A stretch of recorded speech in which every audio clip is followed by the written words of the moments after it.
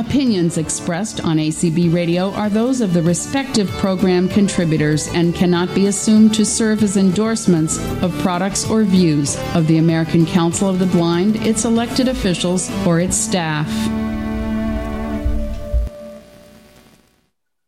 Well, hello, everybody. Thank you for joining us at Out of Sight Adventures. I hope you guys are excited about tonight as much as we are. I'd like to take this moment to go around and introduce the crew. Of course, I have my wingman here tonight, Brian Smith. Happy Brian. 2021, everyone. Hello. Can you believe it? It's already the fourth day. I can't believe it's the fourth day of 2021. Yeah, you're right. That's Oh, wow. So tonight, we don't have a pilot. Tonight, we have our driver, Desiree. Hey, Desiree, how are you? Howdy. Hey, hi, hello there. Listen, if any of us are driving, stay off the road. That's all I'm saying. Well, yeah. We Great driver. It's just everybody else. Yeah, right? It's them running into you. And then, of course, for all you guys joining us on ACB Radio, we could not do it without our ACB media support. Thank you, Darrow, for being our streamer tonight. It is my pleasure, and happy and better New Year, everyone.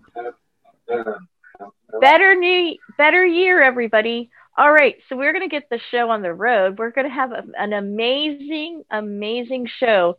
Brian, remind me again what we're doing tonight?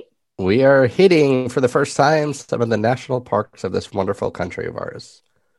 And we're not going on planes, so we don't have to worry about any of that DOT paperwork. So, whoop, whoop. Instead, we are going... Oh, you bet we can do anything in our Winnebago! You know what? I kind of got a hankering for a hot tub. A hot tub? You know, I think I might just go back to the hot tub and get my old bones a soak. Okay. You know what I'm saying? Well, yeah, man. Well, don't you want to go play some tennis first, man? Tennis? Where are we going to play tennis? On the top of our, Winnebago! Oh, yeah! Oh, right, I forgot about that. I just put that in by the helicopter pad. Woo, woo! Boy, Desiree, have you really spiffed up our ACB Winnebago. So you guys don't worry. The ACB airline jet is getting fueled and cleaned and sparkly for our big international trip next week. But tonight we're Winnebagoing it. Woo-woo! All right, Brian. Did you just say Winnebago? Oh. I think you just said Winnebago. You're hungry? I am. So, yeah, we are doing the national parks of the United States. So I get to geek out tonight on my travel geek segment. We're going to start off with a fun little video for you about why they do what they do. Take it away, Desiree. Text on screen, August 25th, 1916 to August 25th, 2017. National Park Service. Park guide sitting in a rocking chair in front of the Frederick Douglass House National Historic Site, Washington, D.C. One of the things that I relish about working for the National Park Service is the fact that we have a tremendous opportunity to educate. Boy, watching park ranger talk. You know, people from all over the world. Picture of Frederick Douglass Personal Library. When I think about the stories that we tell here at Frederick Douglass National Historic Site, the stories that I told. Ranger speaking to visitors in front of Frederick Douglass House National Historic Site. When I was on the National Mall, the stories that I learned. Ranger showing kids a geyser. When I was matriculating through the halls of academia in history. Colonial interpreter talking to a little boy. I mean, you can actually empower people to be great. Ranger smiling at a little girl. When they see those examples of greatness in other individuals. Park ranger helping kids at a table. And then say, you know what, I can do that as well. Young girl planting grass. Oh my goodness. Let me tell you, I may be talking about history. I may be talking about, things of the past. But for me, it's really teaching the principles of leadership and teamwork using history as a vehicle through which to do it. And if you can inspire young people to come in here who, when they leave, they want to be better or do better, I think we've accomplished our mission. Oh, that is so awesome. And there's so many places we can go. Let's go.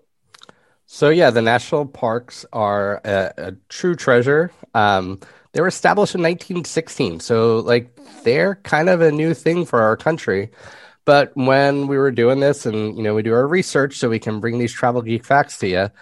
When it was established, there was already 35 national parks and monuments in the country. So that was kind of cool to me that there wasn't an actual service to oversee all of them, but there were 35 national parks and monuments already.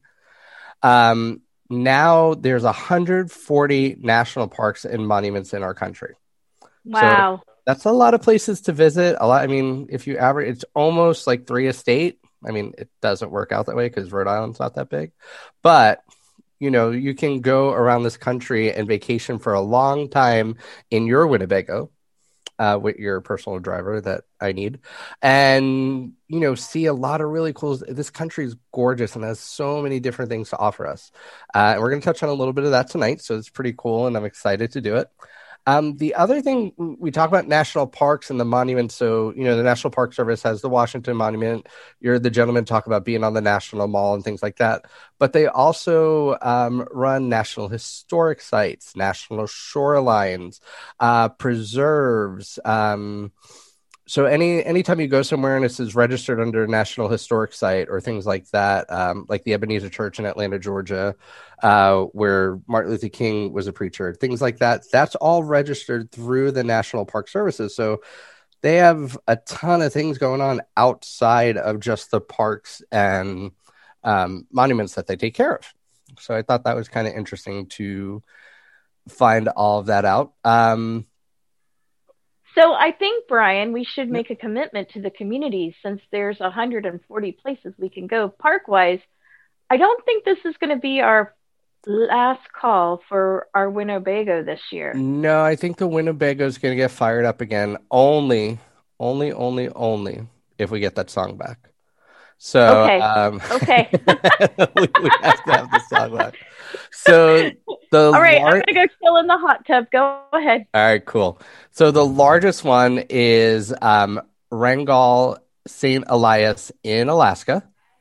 It is 3.2 million acres. So 3.2. So Yosemite, Yellowstone, two of the biggest in the country, and the country of Switzerland would all fit in this one national park in Alaska. So that I was like, that's ginormous. I can't even wrap my head around how big that is. So the smallest is 0.2 acres. And if I have anybody from Philadelphia or that's been from Philadelphia that wants to correct me on how to say this name, but it is Kosciuszko National Memorial. So it's an actual memorial instead of a full park. And that gentleman was a good friend of Thomas Jefferson's. And somehow they made him a national park on 0.2 acres. And to understand how small that is, most house lots in the suburbs are a quarter acre. So it's smaller than a quarter acre. Yeah, it's smaller than a quarter acre. So Wow. The first national park was Yellowstone. Now, it was established in 1876. But because I said there were 35 national parks, there are other parks that claim they were before. But according to the National Park Service, the first recognized park is Yellowstone. And the annual budget, this kind of blew my mind. I know they have a ton of things going on, but their annual budget was $26 billion. $26 billion with a B dollars to run and preserve everything. And Wow. this kind of applies to what we do. So 306 million people a year visit the national parks and monuments. So that's not even including the historic sites, the battlegrounds, the national shorelines, any of this is just parks and monuments.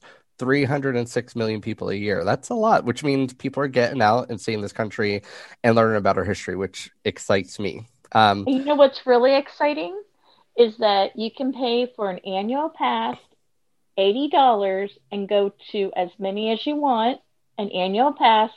So if you're planning to go to 3 or more in a year, totally worth it.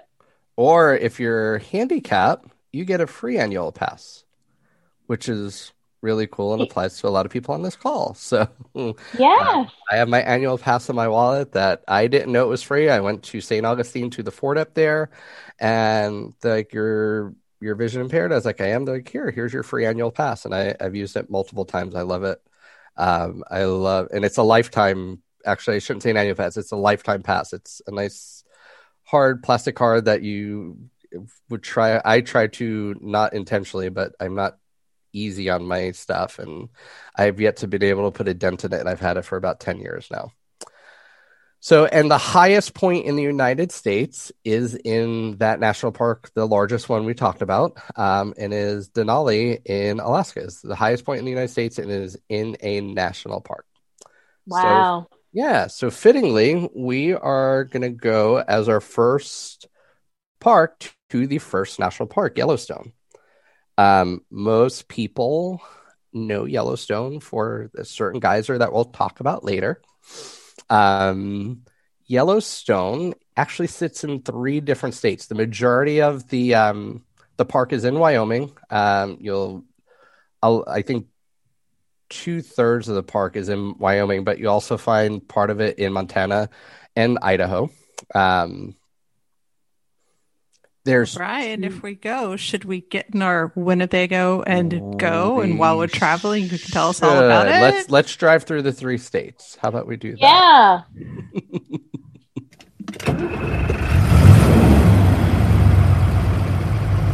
On the road again. Just can't wait to get on the road again. So we're gonna rent a tour bus and torture you guys with a trip with us. Yes.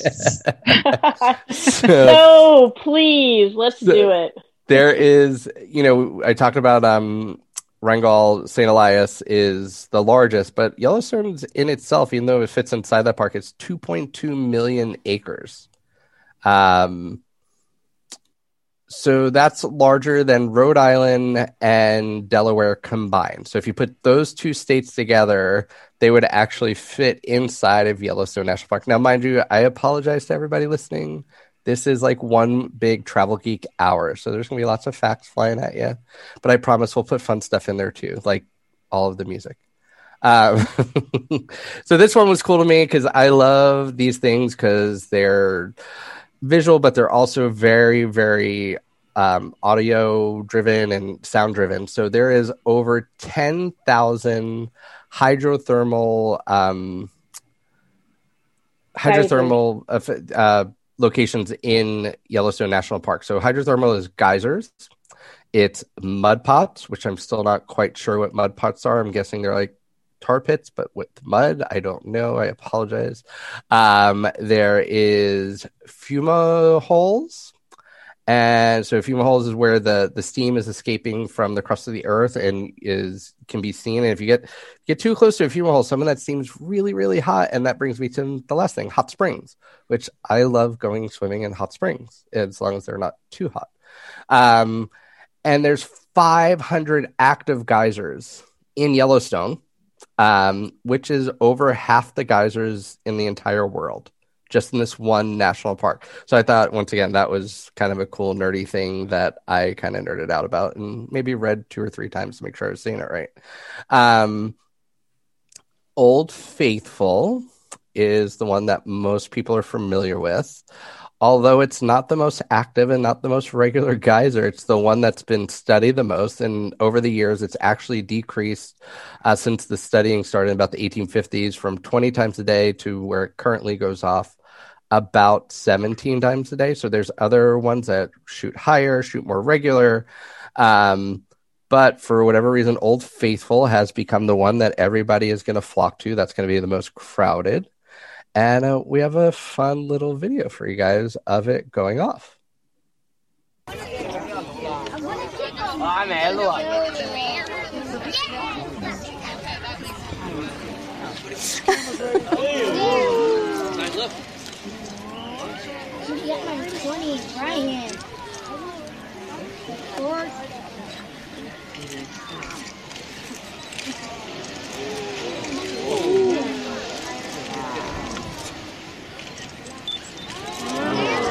Oh my God! Oh my god! I know what I tell about that. Oh my!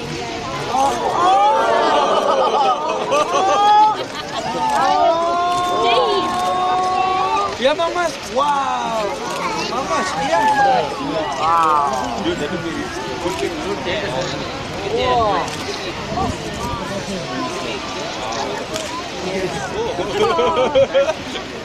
Brian, close your eyes. You don't want to see that right. Woo, higher!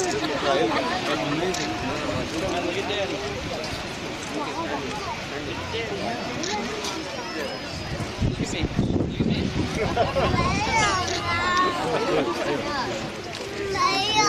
Is it over?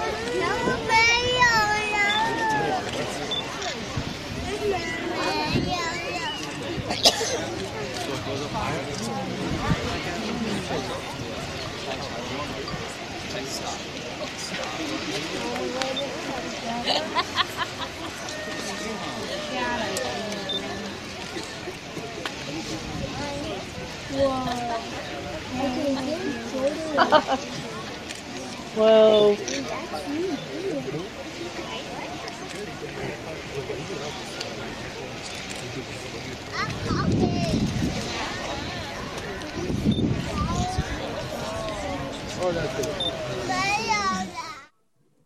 You know, when I first heard the clip, what I love is that you can hear all kinds of different languages being spoken. Yes. So so that was one of the, although it's a video, I wanted to show it on here because not only that, it's the pictures and the little kid and the people going, oh, and having seen geysers go off in different places, it's literally like that when you go to a geyser. So it's just so sound driven as far as being, you know, something you can experience, as well as, you know, if you have some vision, the visual side of it too.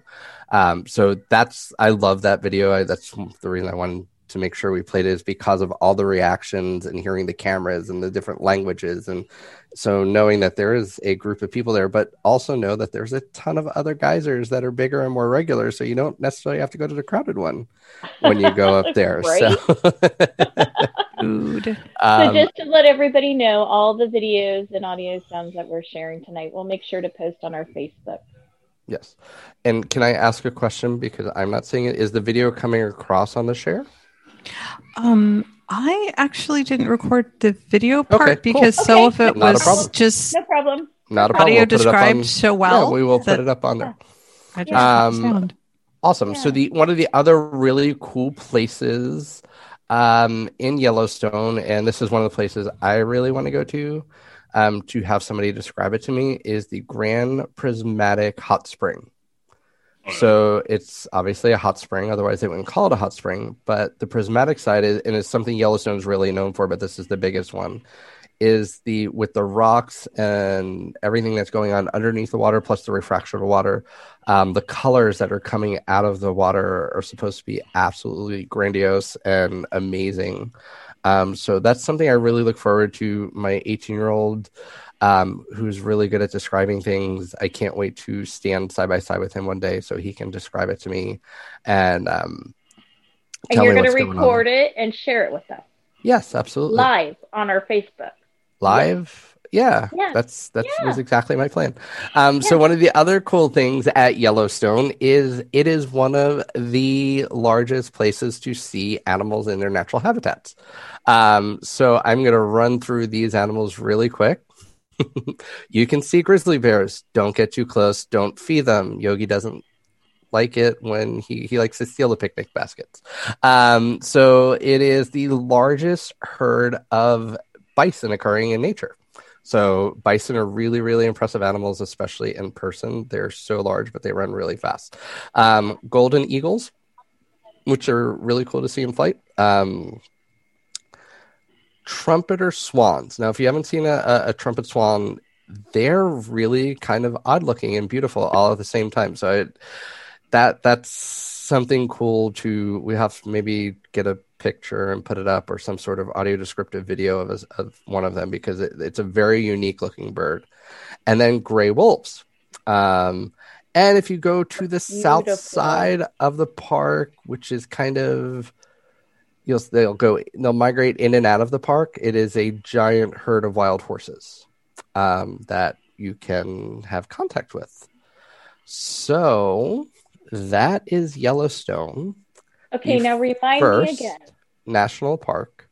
Okay, but not the biggest. Not the biggest. Oh no, that is Wrangell, Saint Elias in Alaska.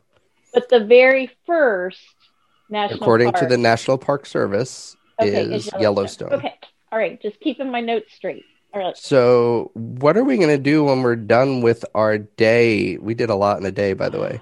What are we going to do? We're going to go back to our campground, probably a KOA campground, and we are going to eat some camp food. So, of course, we can have our hot dogs on a stick. On a stick, and we can do. We got to have dessert. So we got to do the jumbo marshmallows for our s'mores. Which, if you've never done this, you have to do this. Where you take the marshmallow, you put it on your stick, and you roast it over the fire, and you can actually hear it going, kind of crackly and getting roasted. And then you take it and you put 1 graham cracker on your hand. Then you put a piece of chocolate. I prefer Hershey's, but Dove works good. And you put the marshmallow, take it off of the stick, and it's super gooey. And then you take another piece of graham cracker and put it on top. And then you start enjoying that warm, yummy, gooey deliciousness. Oh, okay. So you guys probably want to eat some other food too. So we can make some grilled cheese and macaroni salad. Like any noodle salads are really good for camping. So that's what we're having for dinner tonight. Just some good old campfire time. And we're going to sit around and relax and share stories of our day. But I think it's time to move on to our next place. What do you think, driver? I'm down. Winnebago!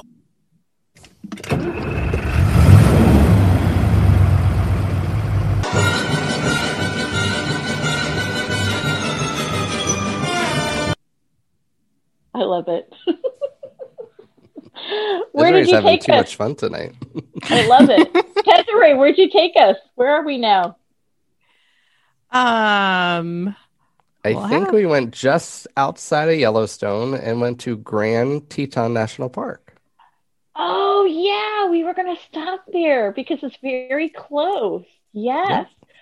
Yeah. This place is beautiful. I never actually got to go and experience the park. I only got to drive by it, but it's very famous for it's like almost sculptures of how the wind and the rain and the earth elements have created these stone mountain picturesque statues. And of course, the famous one is the one with the big hole in it.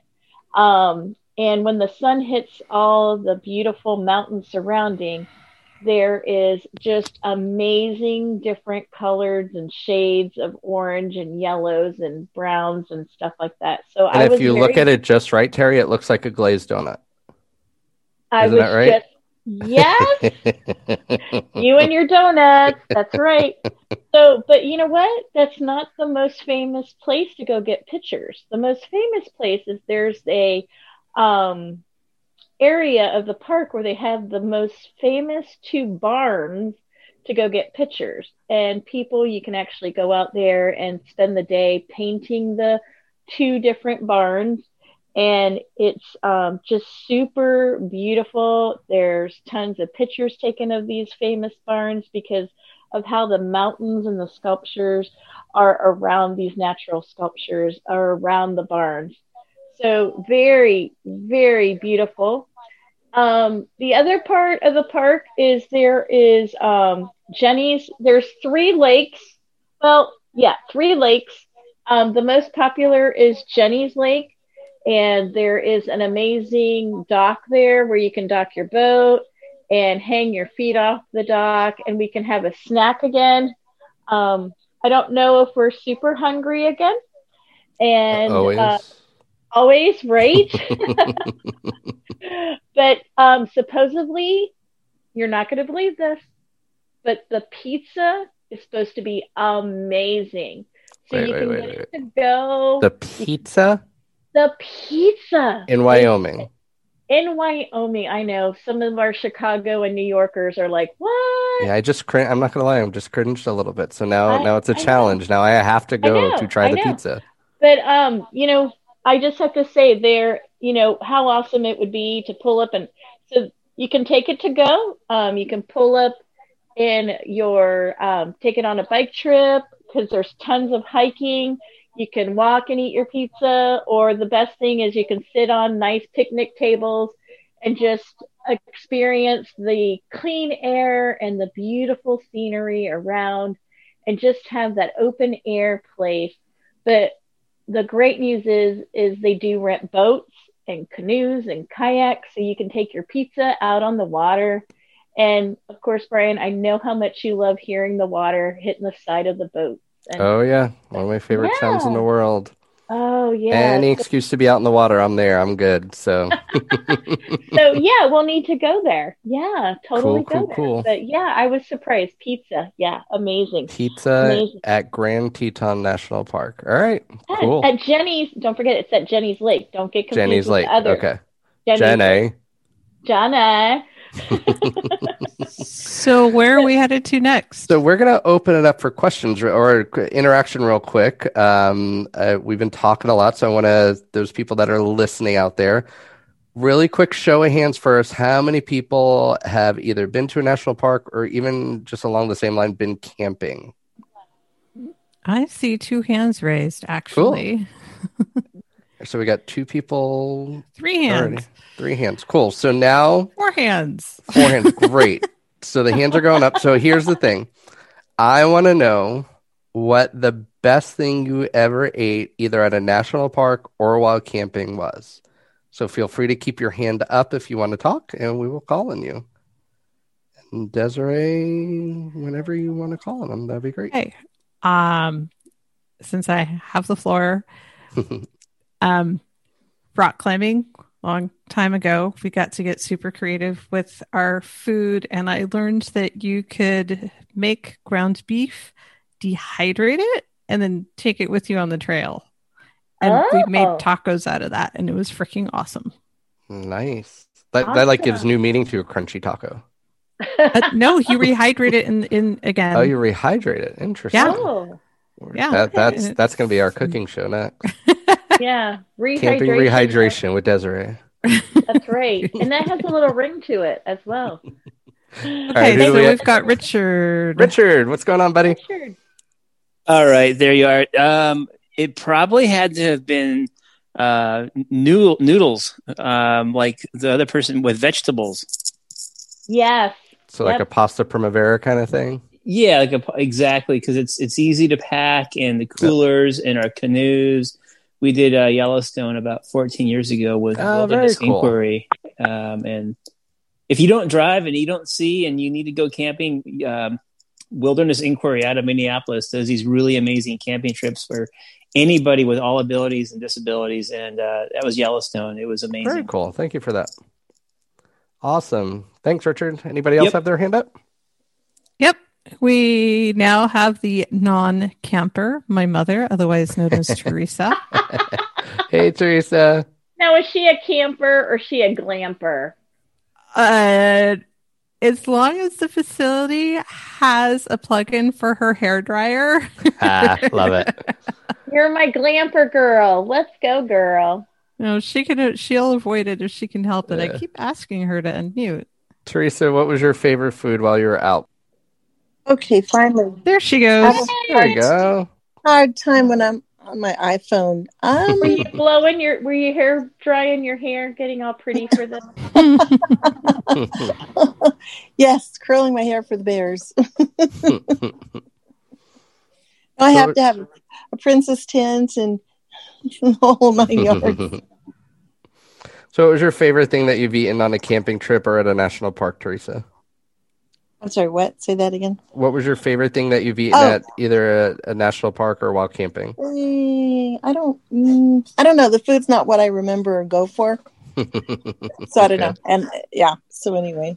No, but she could tell you a couple of good bear stories from her childhood. We will take that on maybe the next national park. That I'll make sure that's a question. Yeah. All right. Do we have any other hands up, Desiree, before we move on to our next park? There were two more, but they lowered their hands. Okay. I'm not sure where they went to. Well, we will have one more interaction, hopefully, before the call's over, but we are ready to move on. Going out west, Desiree. Go west.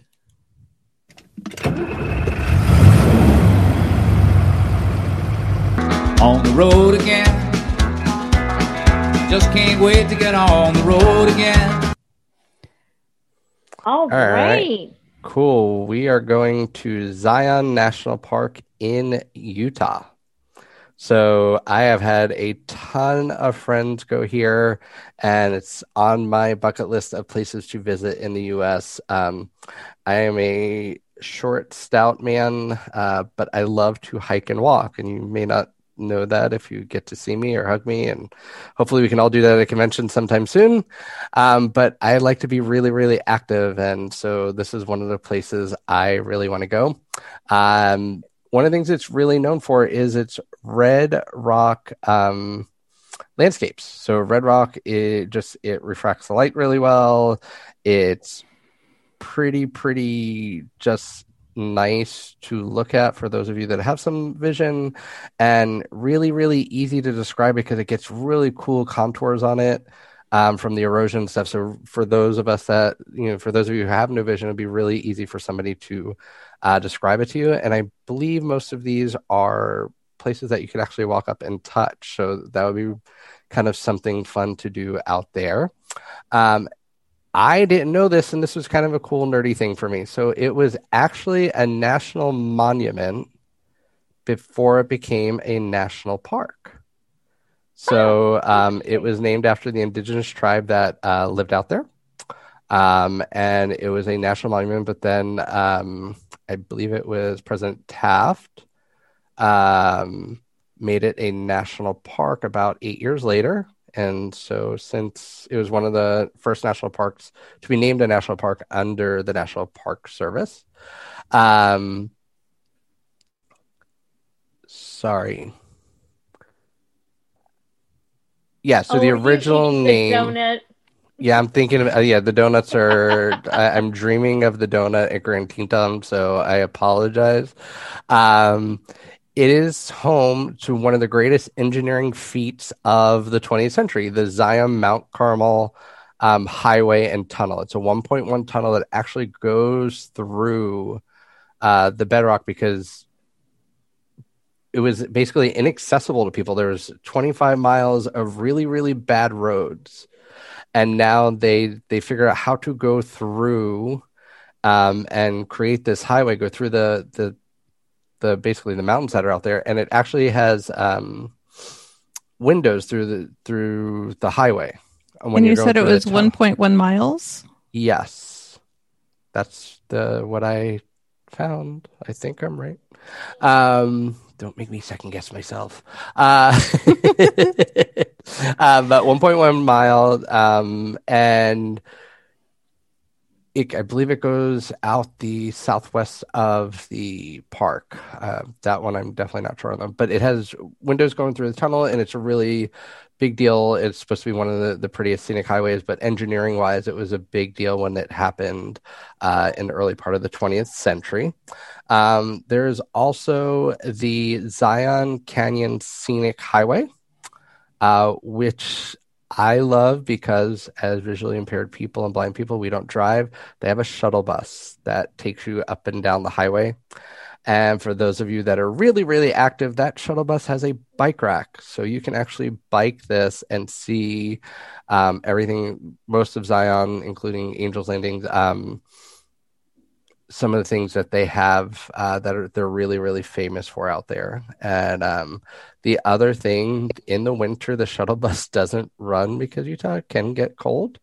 And so they say that you have to drive. So take that personal driver from Yellowstone up with you and make sure you drive the trail. And it is also, this is what I was getting to. Most of my friends that have gone out there go for the hiking, and they're really, really famous for like their 8 to 12 hour one-day hiking trails. That's one of the things that I've appreciated doing the research for our call tonight is if you're a hiker, a canoeer, kayaker, a bike rider, national parks are the best place to go because they maintain the path so well. So yeah, hiking everywhere. Yes, it's a beautiful thing. Yeah. So that is Zion National Park out in Utah. And so we are going to go back up northeast, not to the northeast, but northeast of Utah. So let's move it on along, driver. Yes, sir. Winnebago! Woo, woo.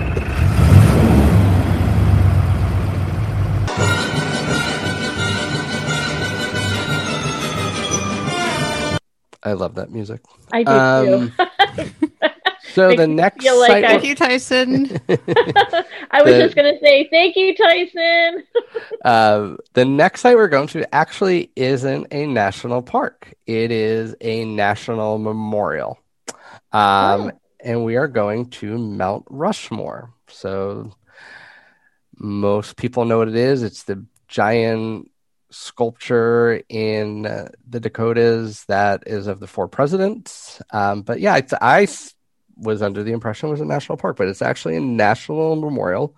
It's located in Keystone in South Dakota in the Black Hills of South Dakota. So it's up there, it's out there, it's not easy to get to. So if you're going there, you probably planned on going there.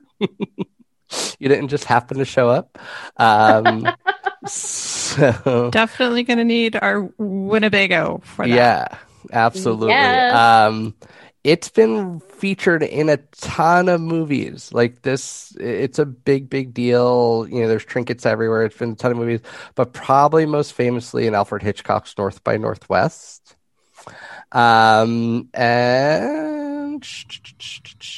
the idea National came from Treasure. Yeah, it was. Yeah. My favorite documentary. Yeah. The idea came from Doane, let me see if I can, Robinson. And the whole idea was he was a politician from South Dakota, and he was trying to figure out how to get tourists to come. So he wanted this big, giant stone structure, carving of Wild West, famous Wild West people like Calamity Jane, Wild Bill Hickok, anybody famous from the Wild West or the Wild West entertainment circuit. He wanted there, so he thought people would come. And then the actual artist, Gutzon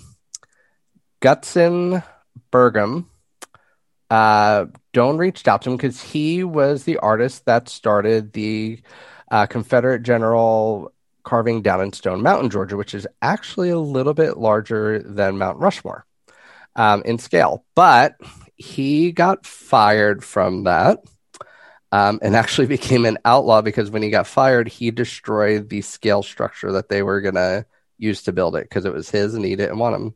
And so they called the cops and he was an outlaw. And that's how he wound up in South Dakota saying, okay, instead of working on 2 projects, I'm just going to work on 1. But he told Doane Robinson that there's no way people were going to come see Wild West people in the droves that they were thinking, that he wanted to make it patriotic.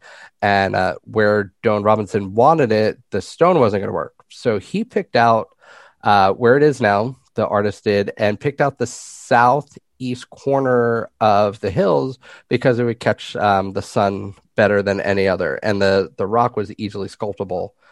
I say easily because I didn't have to do it, but it was more easily sculptable than everywhere else that that was out there. So this is someplace I really, really, really, really want to go. So it is definitely, I told my wife in the next year or 2, it's somewhere we really have to plan on going. The president's heads are 60 feet high. They're each 60 feet. So you figure about a 6-story building, and I think maybe because of perspective, they look a little bit bigger to me, but 60 feet high. It was started in 1927, and it was finished in 1941 at a cost of just under $1 million. I don't think that has been adjusted for inflation. I think that was the cost at the time, so a lot of money. And 14 years, and this is absolutely from memory, so correct me if I'm wrong. I believe that his son actually was the sculptor who finished it. I don't think the original artist finished it, but that is completely from watching History Channel and from memory. Did he go to jail or did he die? I'm just joking. I believe he passed away. Yeah, he never went to jail. Okay. So the 4 presidents they picked were very specifically picked. So Washington was picked because he is the first president and founder of the country, turned down absolute power, just a hero in his own right. Thomas Jefferson was picked not only for being an integral part of the Declaration, but also for the Louisiana Purchase, which was the precursor and the catalyst for Western expansion and the expansion of the U.S. And then we had Theodore Roosevelt. He was picked for 2 reasons. One was he was like the face of the Industrial Revolution of the early 20th century because he was president around then, and also because he was a huge conservationist. He was one of the people that started the preserves and things like that, and was very big into, even though he was a big gamesman, he really believed in caring for the land and everything. So, and then Abe Lincoln, obviously for freeing the slaves and leading the country through the Civil War. So that's why those 4 were picked. So that is Mount Rushmore. And yeah, we're going to go on to our last national park. Yay! Going down to our home state, mine and Terry's home state. Yeah, this is a long trip, so you can pay 2. No, I'm just joking. So first, we need to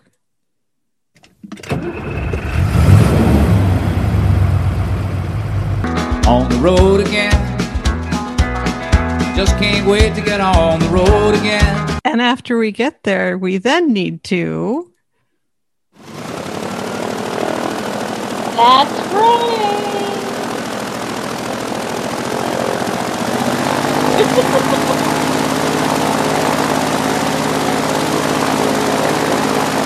If we're going to actually get on the water and see our next place. That's right, everybody. We're going to the Everglades of Florida, one of the most amazing places.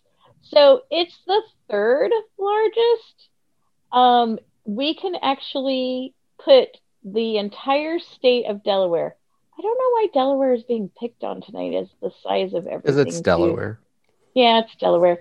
So, so Delaware would fit inside the Everglades. It is an amazing place to go to. There are 4 visiting centers, and thank you, Tyson and Desiree, for our airboat, because one of the best ways of seeing the Everglades is via airboat. Now, there are 4 different visiting centers, and they are scattered in 4 different places. So we've got the one on the Gulf side.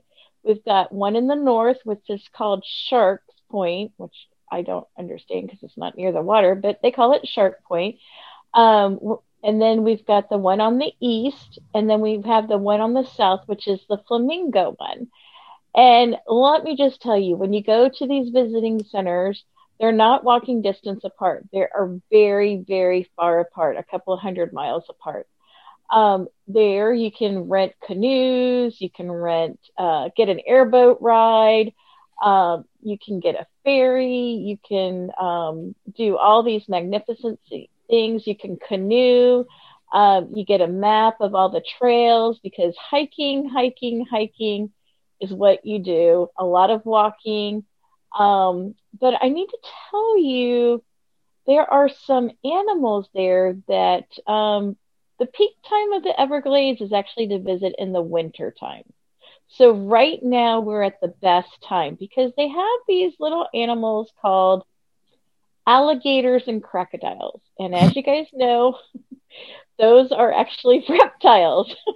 So when it's cold, when they're cold, they move a little slower. So the best time to go visit is now because they move around, and a lot of people are fascinated by them because they're kind of like cats. They kind of walk very slinky and and stuff like that. But it's still recommended, do not feed them. Do not feed them. And you want to stay at least 15 feet away, because if they get the energy up, they get a burst of energy. But if you just run crooked, like don't run in a straight line, because they can only run in a straight line really fast, up to 30 miles per hour. But if you run a zigzag pattern, they can't catch up. So that's from a Floridian, native Floridian, that will tell you. But you can go down there and you can go on a bike path and for an hour or 2 hours and actually see like 45 to 50 gators. But when you go over to the Flamingo, welcome station, they have an amazing restaurant there that will actually has gator bites, gator tail, and you can actually taste what gator tastes like. And I love my gator bites. They're so good. And they're sauteed in butter and some little Old Bay, and they're just really yummy. They're kind of like fishy chicken. They're a little bit If you're eating fishy chicken, if you actually know what fishy chicken tastes like, I'm just... Well, it's the texture of chicken, but it's kind of fishy, so don't knock it till you try it. It's very good. And you can have it sauteed, you can have it deep fried, you can have, now I'm going to not go into my Bubba Gump, but it is amazing gator bites. But they also have frog legs, and frog legs are delicious. If you've never tried frog legs, again, they taste kind of chickeny, but not. They're a little different, but they're really good. If you like chicken wings, try frog legs one time. Awesome. And you'll realize they taste nothing alike. Well, they don't taste like alike because the frog legs are skinnier than a chicken legs. And they taste a little bit like fishy chicken because they hang out in the water a lot.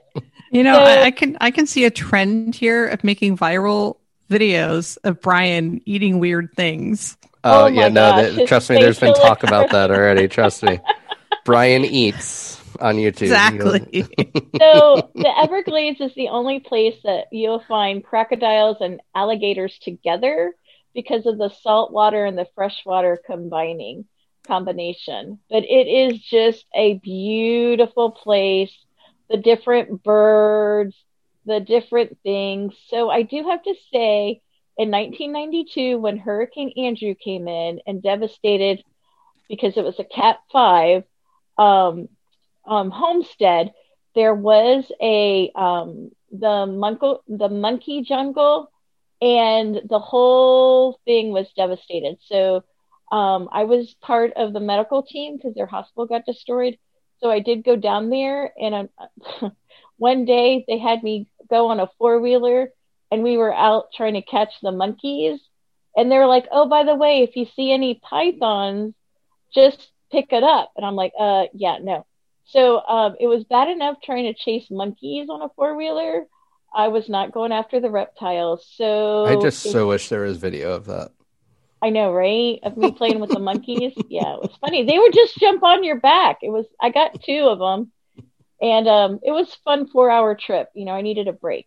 But most of you guys may have heard that there are an amazing number of pythons now in the Everglades because of the hurricane in 1992. The Everglades are overpopulated by these pythons.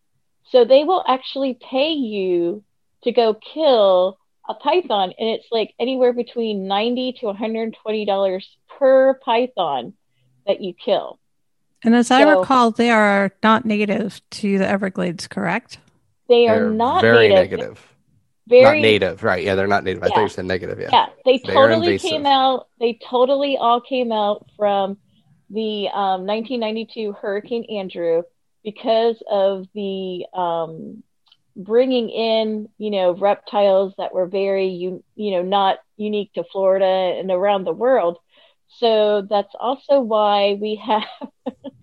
Okay, here's the test question for our geek Brian. What in Fort Lauderdale? What animal is considered to be the chicken of the tree? An iguana.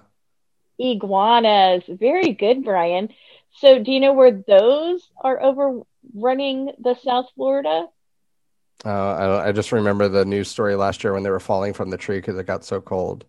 Right. Again, from Hurricane Andrew in 1992, because the iguanas were not native to Florida.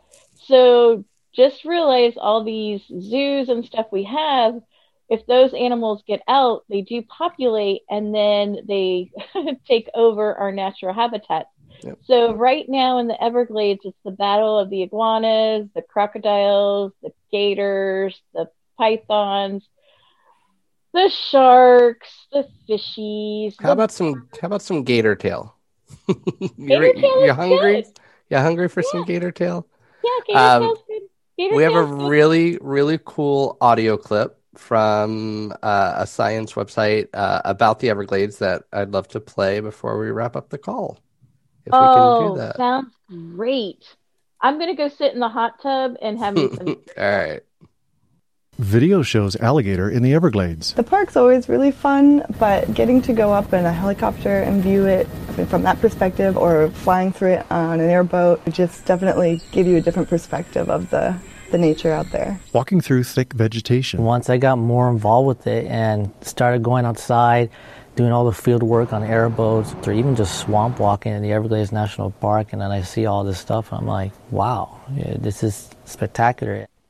The Everglades is really the model for wetland restoration around the world. Almost everything boils down to the Everglades down here. Sunset through palm trees. Logo reads Outside Science, Inside Parks. Host on screen. For this episode, we're focusing on plants and water in one of the wettest national parks, the Everglades. Park scientists use satellite maps, airboats, and helicopters to understand how the vegetation in the Everglades is changing. Speaker is Craig Perry, biological technician. It's a major component of the comprehensive Everglades restoration project. Before they go in and alter the flow of the water and try to restore the historic water flow of the Everglades, we're going to be able to map it prior to that. Speaker is Michelle Praetz, biological technician. What it is we're trying to figure out what exactly is at any given location so that when we go back to the office and view it from the aerial point of view, we already have a sense of what's happening there so we can call the community what it is as accurately as possible. Speaker is Mike Fogier, biological technician. When I put these 3D glasses on right here, especially when I'm looking at this mirror, everything pops out, and I see the heights of each plants that I see in there, or I see which colors, because depending which spectral band you select on, you see certain species that are really vibrant, and you say, oh, that's a red mango right there. Speaker is Pablo L. Ruiz, Vegetation Mapping Project Manager. It sort of creates this natural history of the landscape that may otherwise not be there. Technicians at work. We have a group of were originally interns, and when this project came around, we tapped into their knowledge and their resources to help us map. Speaker is Alejandra Arteaga, college intern. It provides a venue for me to sort of translate what I learned in the classroom, put it to actual use before I head on to do maybe some independent research. Speaker is again Pablo L. Ruiz. So we sort of have this land, air, and sea sort of approach to our mapping. We're basically can approach any site through multiple means. Speaker is Craig Perry at controls of the airboat. Right now, we are in Taylor Slough in the Southern Everglades. It's height of vegetation class. Science is not always doesn't always take place in the classroom or in the lab. This is one of the aspects of science and data collection that not a lot of people get to experience. Speaker is again Alejandra Arteaga. We're going to be looking at plots, and we're going to be classifying the vegetation by majority in each plot. Helicopter takes off. Speaker is Michelle Praetz. Yesterday was fun. We went up in the helicopter to collect training points where we fly over 50 by 50 meter grid cells to basically assess what the community is at that location and look at the species present and determine what we're going to call it. Speaker is Craig Perry, off camera. My degree actually is in education, environmental education, and I think it's one of the most important things that we can do is pass on that legacy of preserving nature and conservation to the next generation. Speaker is again Pablo L. Ruiz. And that's, I think, most important things that it's based in our tradition as humans to pass on our information from one generation to the other. And so as an educator or as a team leader, being able to sort of mentor and bring young scientists along is always very rewarding. Group walking through the Everglades. Host on screen. Who knew a morning commute could be so much fun? So, yeah. Who did? We are almost at the end of the show, so I'm going to get the trivia question out there really quick. Our winner will get a $100 savings card. If you have one, there's somebody out there that has one that I have not gotten a card to. I apologize. I promise this week it'll go out. And Desiree, first hand to go up. If you've won already, please let somebody else answer because we only give out one prize per person. So what, according to the National Park Service, is the first national park? Any hands? None yet. None yet. Might have a color in its name. It may have gone first. We're winding down. We may not give out a savings card this week. Anybody? Got a hand. Richard. Got a hand. Richard. Yellowstone? Yellowstone, where Richard's been. Woo-hoo! Richard, if you would do me a favor, actually, you contact us through Facebook. I will send you the information through Facebook. Awesome. Thank you so much, Richard. Yep. Thank you, Richard. Thank you, everybody, for spending an hour with us. We want to know where you guys want to go as we're planning 2021. We have a lot of big things planned. One of the things that we'd really, really like to do as travel opens back up is to have an out-of-sight adventures trip.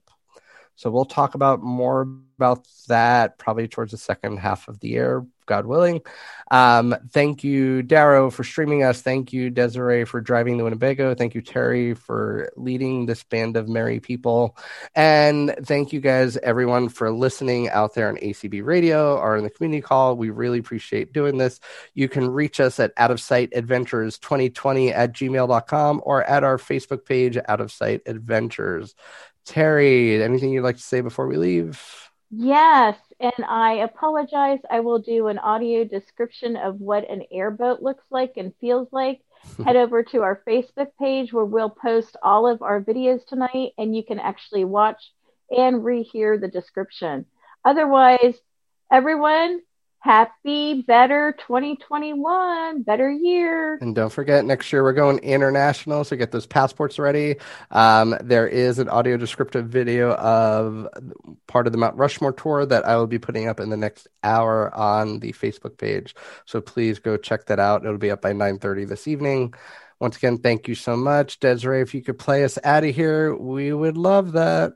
Thank you, Tyson. Oh, you bet we can do anything in our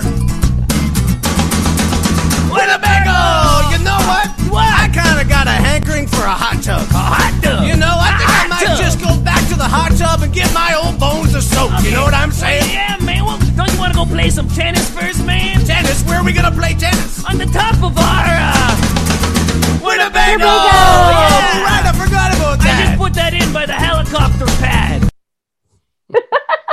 Good night, everyone.